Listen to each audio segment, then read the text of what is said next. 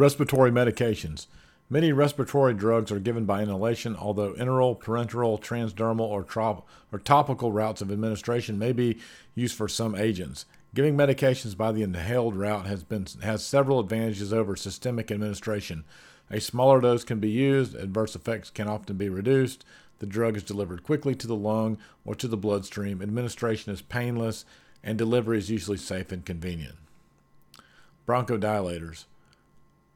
These are the most frequently used inhaled medications. Bronchodilators can be divided into sympathomimetic adrenergic drugs, parasympathetic anticholinergic drugs, as well as being classified as short-acting or long-acting. The adrenergic drugs stimulate the sympathetic nervous system, while the anticholinergic drugs block the parasympathetic system. Adrenergic drugs work to cause bronchodilation. Anticholinergic drugs block bronchoconstriction. Short-acting drugs are effective for 4 to 6 hours, and long-acting bronchodilators usually last about 12 hours. Albuterol is commonly used as a bronchodilator and is a short-acting beta-2 adrenergic agonist. Salmeterol is delivered in a dry powder inhaler and is long-acting beta-2 adrenergic agonist. Levobuterol is a R-enantiomer of racemic albuterol and is frequently used inhaled drug for bronchodilation. This is a single isomer drug. The other isomer has been removed. More isomer medications are being developed and released for this use because these drugs tend to reduce adverse effects such as tremors and tachycardia. The SABA medications are used to provide short-term relief from bronchospasm and shortness of breath, often associated with asthma and COPD. The long-acting beta agonist medications are used for longer-lasting relief and are useful in treating asthma and COPD. Anticholinergic medications provide relief from bronchospasm and shortness of breath. They can be used alone or in combination with short-acting or long-acting beta agonists. They are frequently prescribed for patients with asthma or COPD. Of the anticholinergic drugs, respiratory therapists are probably most familiar with ipratropium. Ipratropium works at the muscarinic receptors and blocks transmission of parasympathetic response. The combination of albuterol and ipratropium has a significantly better effect than one or the other alone. A newer formulation of this type of bronchodilator is tiotropium, which targets more specific muscarinic receptors. Tiotropium has a longer pharmaceutical half-life and promotes bronchodilation for 24 hours. So some frequently used medications for respiratory disorders. Bronchodilators, we've got albuterol, levobuterol, salmeterol, formoterol. Corticosteroids, we have racemic epinephrine, fluticasone, budesonide. Mast cell stabilizers or anti-IgE antibodies, that is monosodium furoate, netochromyl, leukotriene receptor antagonists, cromolyn sodium, antihistamines, hyposensitization, and allergic emergencies, zafirlukast, montelukast, and Xalaton, respiratory stimulants, loratadine, fexofenadine, sertrazine, epinephrine. Pulmonary surfactants, doxapram, theophylline, progesterone, caffeine. Oxygen microbials, cholesterol palmitate, biacretant, salcatant, and procatant alpha. Antivirals, pentamine, tobramycin, expectorant miscellaneous, robavirin, zanavir, guaifenesin. Many patients with congestive heart failure, coronary artery disease, or hypertension take medicines that block the beta-1 receptors. These blockers could also be termed as sympatholytics. Upon initial release of these drugs in the 1960s, physicians were advised to avoid using them to treat patients with COPD or asthma due to the possibility of bronchospasm. As the beta-blocking drugs have become more specific to cardiac receptors, however, this potential problem has been eliminated, and the use of cardioselective beta blockers has become common in patients who also have COPD or asthma.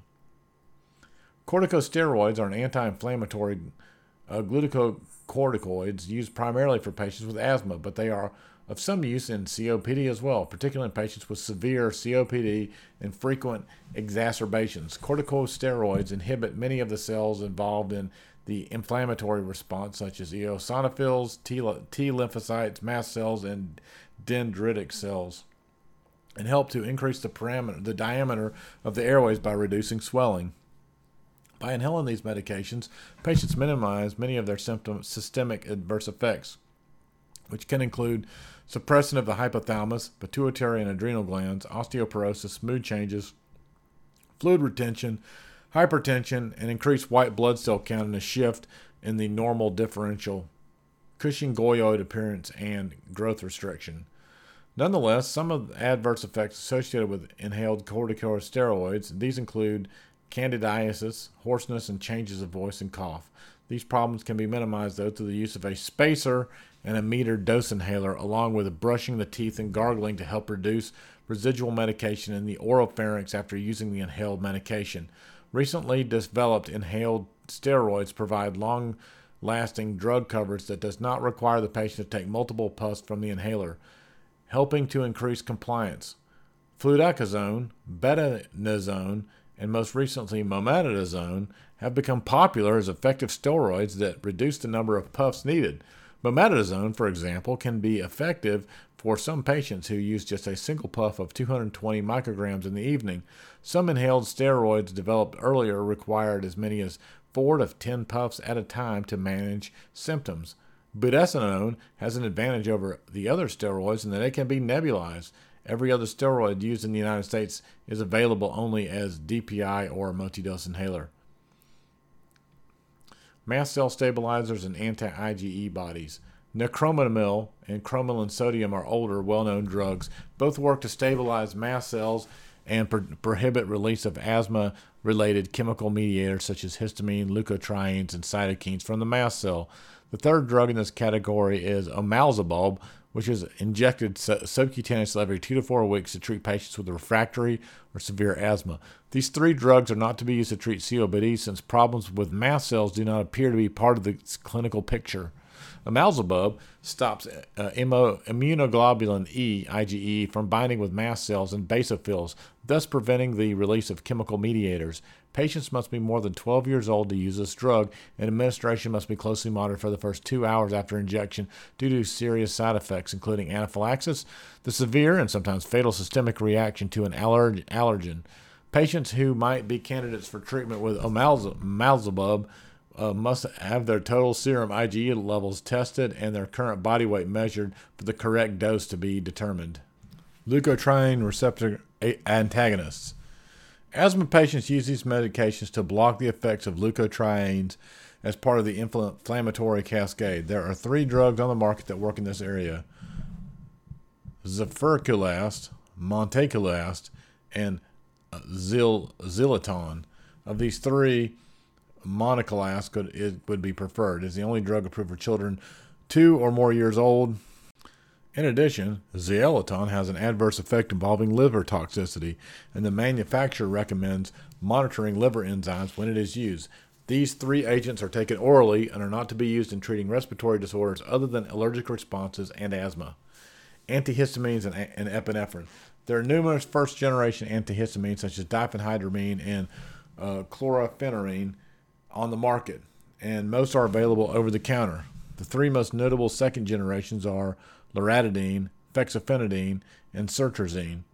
These longer-lasting, less sedating than the first-generation drugs, so they are frequently used to treat allergies and asthma. All of them are supplied in pill form. Anaphylaxis is treated using epinephrine, usually given intramuscularly or subcutaneously. Some patients with severe allergies carry a single-use injection of epinephrine for use in an allergic emergency. Respiratory stimulants.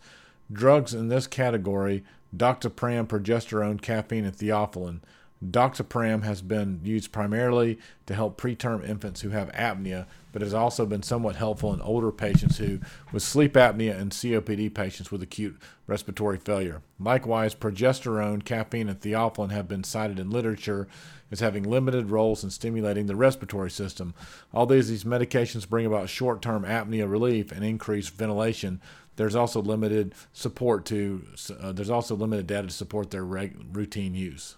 Pulmonary surfactants. Treatment for neonates with immature pulmonary systems has included exogenous surfactant for many years. In 1990, cholecalciferol was approved for use, and it was followed by Baractin in 1991. In 1998, calfactant was approved, followed by Porticant, and also known as cholecalciferol, is the only surfactant that is classified as synthetic. All the others are natural, with their ingredients taken from animals or humans through alveolar lavage or amniotic fluid. All these surfactant preparations are given via endotracheal tube instillation with varying dosage, handling, and instillation details. Other agents. Guaifenesin is commonly used as an over-the-counter expectorant that is now being advertised heavily. This re-emphasis is curious, however, since the American College of Chest Physicians evidence-based clinical practice guidelines on therapy to decrease cough frequency and intensity stated that guaifenesin was ineffective in enhancing cough clearance in patients with chronic bronchitis. The drug is not mentioned in any of the 15 American College of Chest Physicians recommendations on cough suppressants and pharmacological pertussive therapy. Varicinoline is a medication for smoking cessation that is thought to bind to the nicotine receptors in the brain. When the nicotine receptors are tied up with varicinoline, the pleasurable sensation associated with smoking is blunted. Therefore, this desired effect, varicinoline, has several adverse effects that reinforce the desire to quit smoking, including nausea, headache, sleeping, and dreaming abnormalities.